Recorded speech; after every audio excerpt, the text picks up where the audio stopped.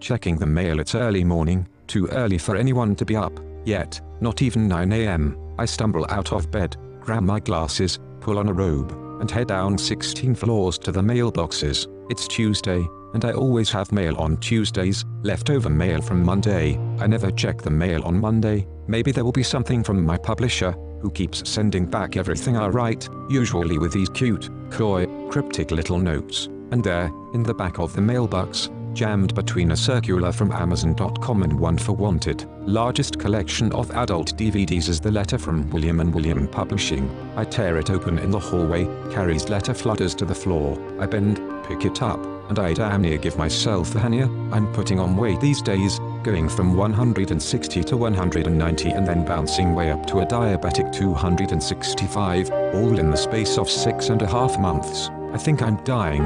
Hell, I don't think. I know. Carrie's letter is not encouraging. In a strange way, your short story, Second Skins, makes sense, following the truth of what really happened, I guess, since our coffee marathon in La. When you try to explain everything, you're quite a handful, Ben. Otherwise, the stuff you've been sending in recently has been point-blank twisted and unnatural, but somehow, it makes sense. It's hard to try to think of this as fiction, even for someone who doesn't know Ben Schreiber. It's going to sound autobiographical. The biggest problem I see with the story is that it casts Georgie as the hero, when he isn't even a plausible anti-hero. That's the problem with Carrie Banks. She wants me to be either a hero or an anti-hero, when, of course, I'm neither. Instead of writing back, I sit at home and obsess and wonder why I can't get anything published. People tell me I'm the next Bukowski or Burroughs, which means nothing to me. I write what I write, I fill it with cheap sects, what I know, what I'm good at, and wait for the go-ahead.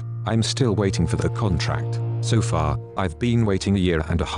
That's 43 chapters, 92,322 words, mostly about Heidi and me, or, maybe, I should say, mostly about Georgie's Claudia. Dr. C said in our second session that I have a problem with obsessive thinking. No shite, Sherlock, I blurted back to her. What else is new? She also said that Georgie's not a real character, that he's nothing but an alter ego stuffed with all the funky feelings I refuse to feel. And when I get healthy, Georgie will die an appropriate death, and then, maybe I can move on with my life. But whoever said I wanted to move on? Where would I be moving to, anyway? Dear Diary, I suppose to suffer from demonstrating this horrifically profound and prodigious capacity or these inherent abilities within this otherwise schizophrenic and affective spectrum, to reach far in excess of what would be considered normal. I mean, it's one of the more pleasant aspects of such a complex handicap. I learn to love it, laugh at it, when I can, and just taking pride in it. It's not like it's going to harm me or anybody else, and if I do stir someone up, it's on him or her. I tend to move ahead, even through the storms. This might be off topic, but I love scoffing, especially when the word scoff is subtitled in a brilliant foreign film. Those are the best. How random it is, how it all comes in, all the hypermanic thoughts and schizophrenic voices, all at once. I think my train of thought has left the station again, at this point. So I have a cigarette and write more and more. I'm the Energizer Bunny. On Kelly, I got another email from Kelly. I think she likes me. Yeah, me? Give me a fucking break.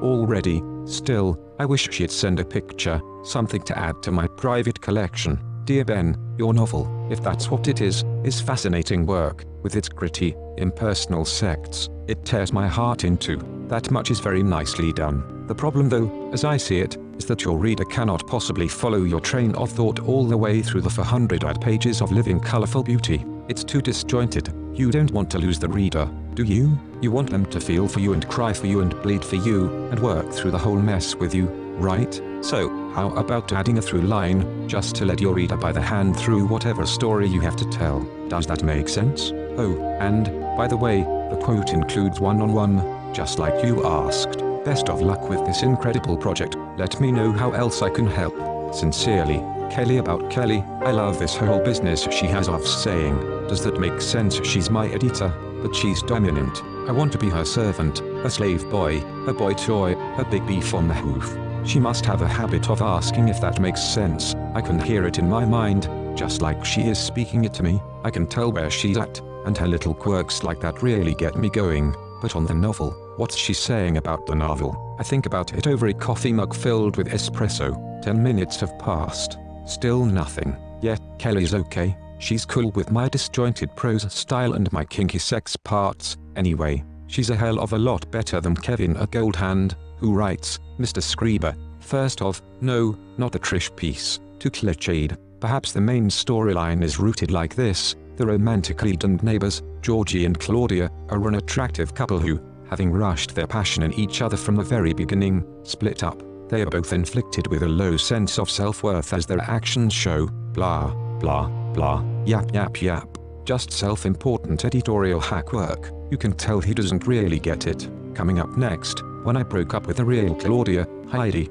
dear diary, I have many people in my life. Some come and some go, and I call the few people I trust my notorious realty mediators, another living colorful beauty. I just wrote you a letter, Kelly. It's real garbage. It's an attempt to write you a letter, but it came across really bitter and angry. I meant it to be genuine and friendly, but once again, it obsesses on the negatives and on my pathetic self and my giving up, so to speak, my possessing you. It lets you know that I want to be left alone to rot it out, rotting it out. A good new title for living, colorful beauty, don't you think?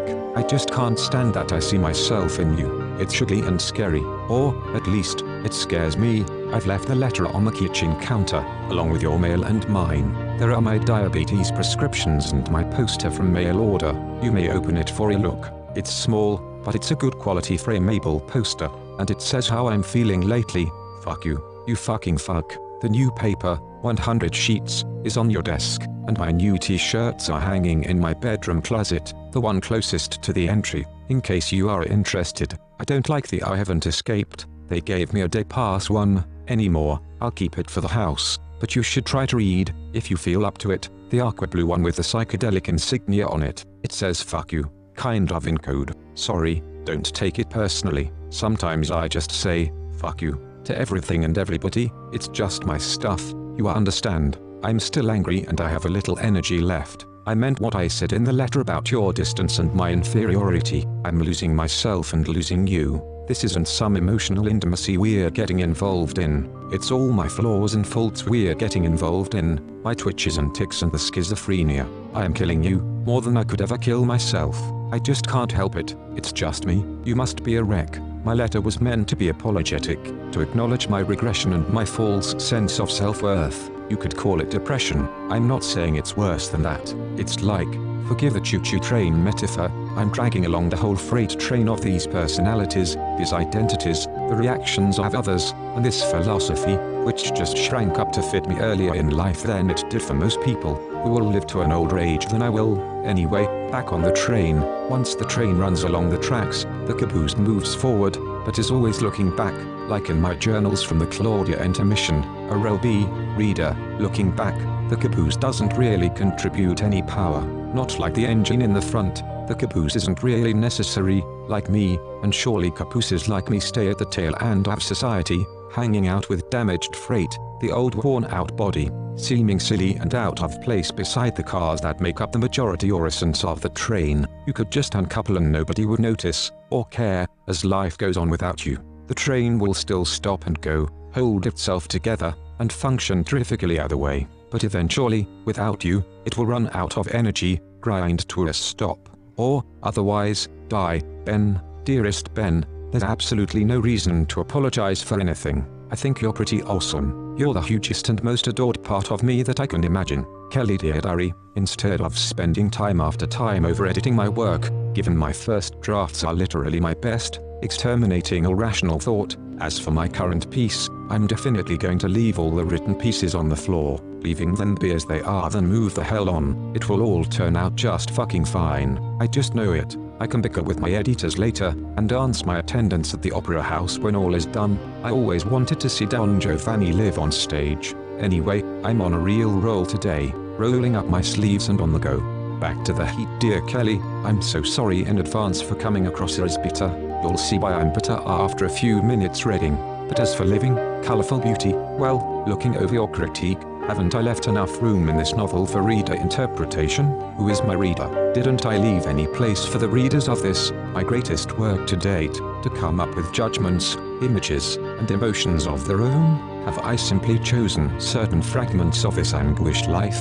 And, yes, haven't I done a real good job of getting into the depressing, yet fascinating, train wreck mentalities of both Georgie and myself. But is that all I've done? Is that all I can do? I guess so. I'm pretty sure about that. I question this work now. The whimper, the bang, it's not really over yet, is it? Tell me it's not over yet. You're telling me that I should keep combing the hair out of this piece, that it's still not good enough for whom? I've got to spend another year polishing and writing and working on new additions and editions. Alack, alas, I don't know. I know I haven't put enough provocative scenery into it, much less incorporated any real action and dialogue, or any depth. I know, yeah, praise the Lord for no depth. By the way, I know you still wish you might feel some more empathy for the characters in my life, as part of the living, colorful beauty. You are my living colorful beauty, honey, but as you read this, can't you feel anything more than, oh, okay, I see, he's just another Chuck Palahniuk wannabe,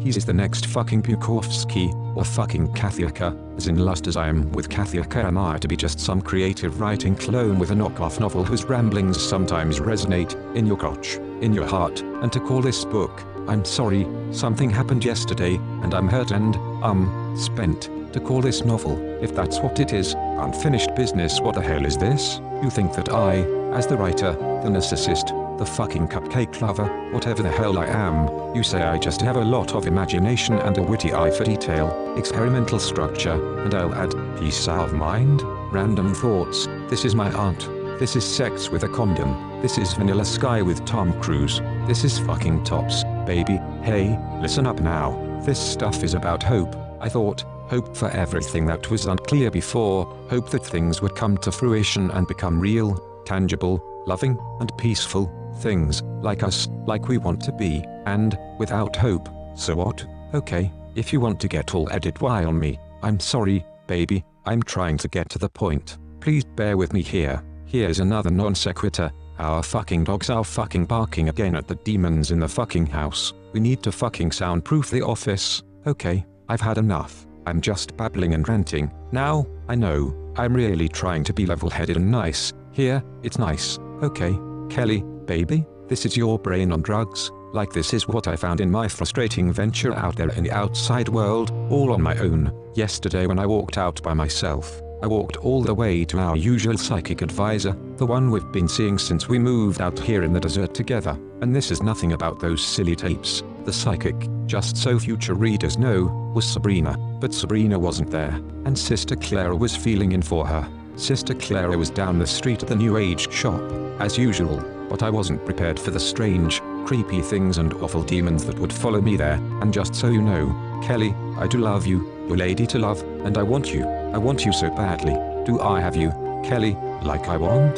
Do I, really, Kelly? I know we are both still new at all this whole being lovers and living together gig, and I admit to my obsession and that I'm dependent on you, just as I'm dependent on my fucking family. They are still staring at me, but I'm happy, you see? Sister Clara, you probably don't remember, but we met her at the meditations we go to. She was there the first night, I think, the first night we attended, when we met that massage therapist who said she could help with the Tourette stuff. Anyway, Clara was sort of off to the side with the shop owner, Evelyn. She's probably in her early 50s, has this straight, shoulder-length, grey hair, a huge Celtic cross pendant, and dresses in the southwestern New Age style, you know, a poncho and pagan shoes with huge buckles, silver and stone rings galore on painted fingers, nails kind of like yours, a little long and natural looking. Do you remember her? Do you remember Clara? So I step inside, asking for Sabrina. I'm extremely out of breath, since the long walk to the New Age shop was exhausting.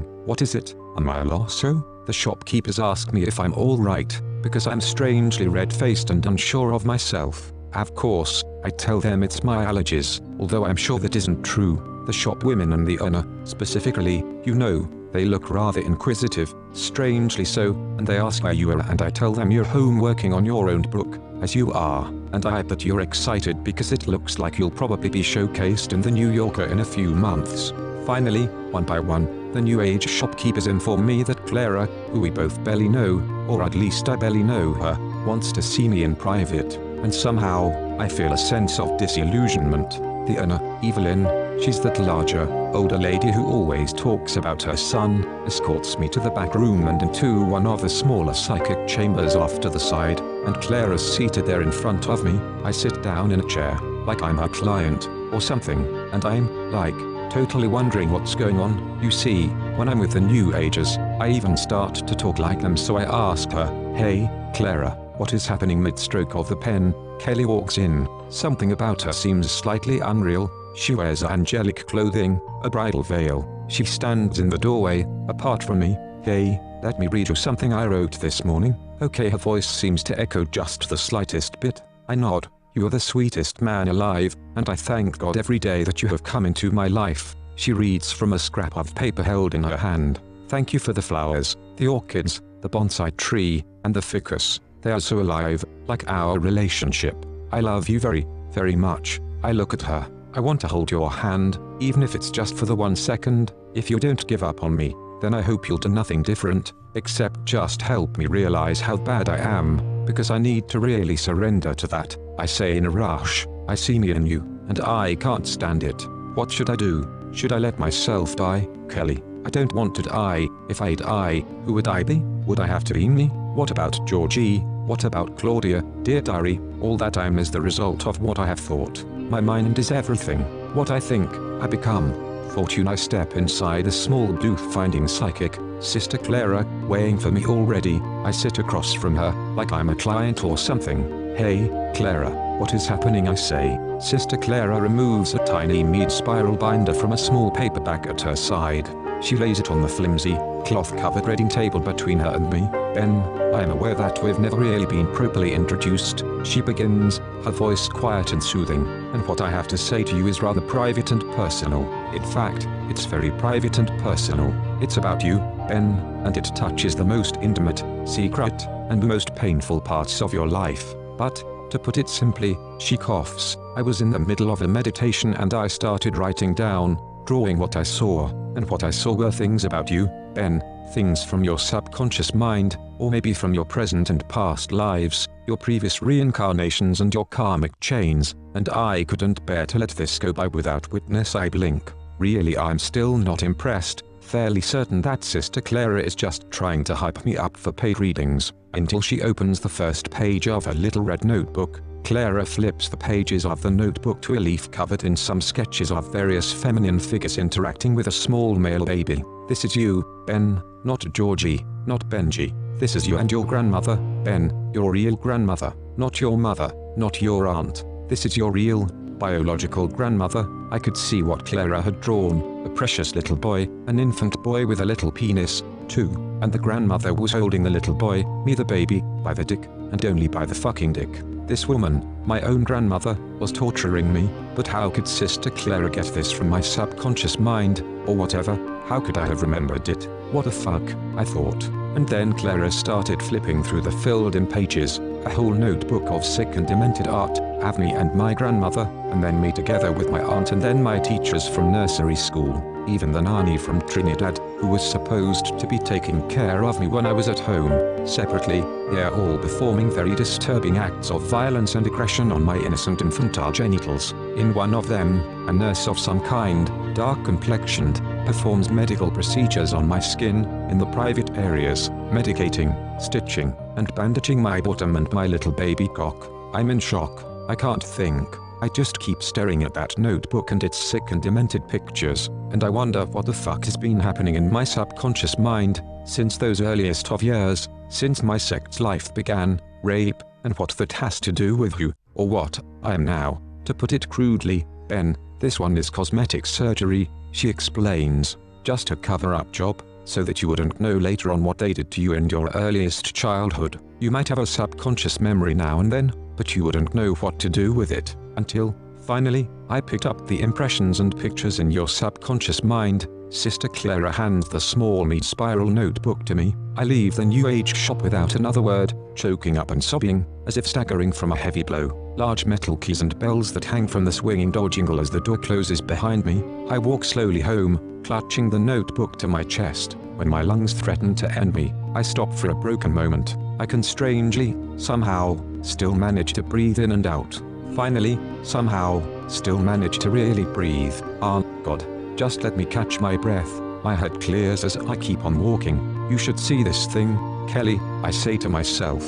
This fucking notebook. This fucking picture book that Sister Clara showed me, and the fucking pictures she drew of my grandmother and my nanny and all those crazy women doing those sick and demented things to me when I was just a helpless little baby. It tells me things I never would have known about myself, things I never would have wanted to know. It tells me why I'm such a fucked up human being, why I am what I am, why I can't function like a normal human being, why I can't love myself or anybody else. That's what they meant, all those psychos and doctors and cops, when they said I needed help and told me I better take it, and I didn't want help. I really didn't want to know, but now I know what I'm and why I needed the help. Now I know what happened to me back then, when I was just a baby in my grandmother's house, but I still don't even know. What do I have there, down below? Is it even a natural cock? I mean, a natural penis? What is it? Is it me? I still don't get it now. Do I? And I dissolve into tears so hard that I can't think anymore, choked up and sobbing, crying like a baby. I kick away the dirt at my feet, but I can't kick it well enough, or hard enough, to make it better. I'm almost home. Now, I only have whatever dignity is left in me. I only have the dignity of who or what I am, and whatever I might be, left there inside me. That my poor, pathetic, hopeless self, that pitiful, abused past. I am only and just that. I'm just me, and even that's nothing but a fiction, nothing but a lie I invent to disguise my past and hide. Oh, God, or someone, something, please, give me the courage just to be me. When I finally stumble back to the house, there's no car in the driveway. Your car? No car. I thought you were already home by now, baby, I mutter. I check my pockets and groaningly kneel and peer beneath the doormat. No keys. The sun is hot now, I can scarcely breathe. I pound with both fists on the door. Kelly, let me in, I cry, as though she's really there. All I hear is the dogs whining and barking at my strangely familiar voice. I know we started out pretty rough here. Kelly, I plead, I knew my family would never approve of us, not even if we got married. But I'm waiting for you, baby. It's just like you've said, the stuff we write, the shite we say, we make it real, we manifest ourselves in the world. I hear what I've said, I cease banging. The dogs are quiet now, I can hear the dogs still barking. Kelly, there's no answer. Everything's completely silent and empty, a pin could drop. I scuff my shoes on the dirt and gravel of the driveway. Sit, Ben, sit, so you can digest everything, I command. I sit on the hard rocky driveway. I just want to live, and if that means carrying on these stupid, superficial relationships with family and friends, then so be it. Please, God, just let me live. Dear diary, I believe that it is better to tell the truth than a lie. I believe it is better to be free than to be a slave. And I believe it is better to know than to be ignorant. Inside outside are the noises of twilight, crickets and coyotes, and dogs. I sit before a long line of cameras, still set up to record, just like before, with Georgie. I speak. I'm still here in the psych ward. No, I mean, in my home with the cinder blocks and cement and stuff. With my electronic bracelets and monitors. I haven't been able to escape yet, but they give me day passes and things. But I'm home, I'm still at home. You see, I stand, flinching, and cover the camera lenses, one at a time, until they see nothing but blackness. I sigh, and continue to speak. At least I'm not alone. After all, they still might need to establish the cause of death. I point accusingly at the cameras. They don't see. It's there, in these things, in the tapes. If they ever bother to look for it. I stand up and gather together my papers, my keys, and a notebook from the desk.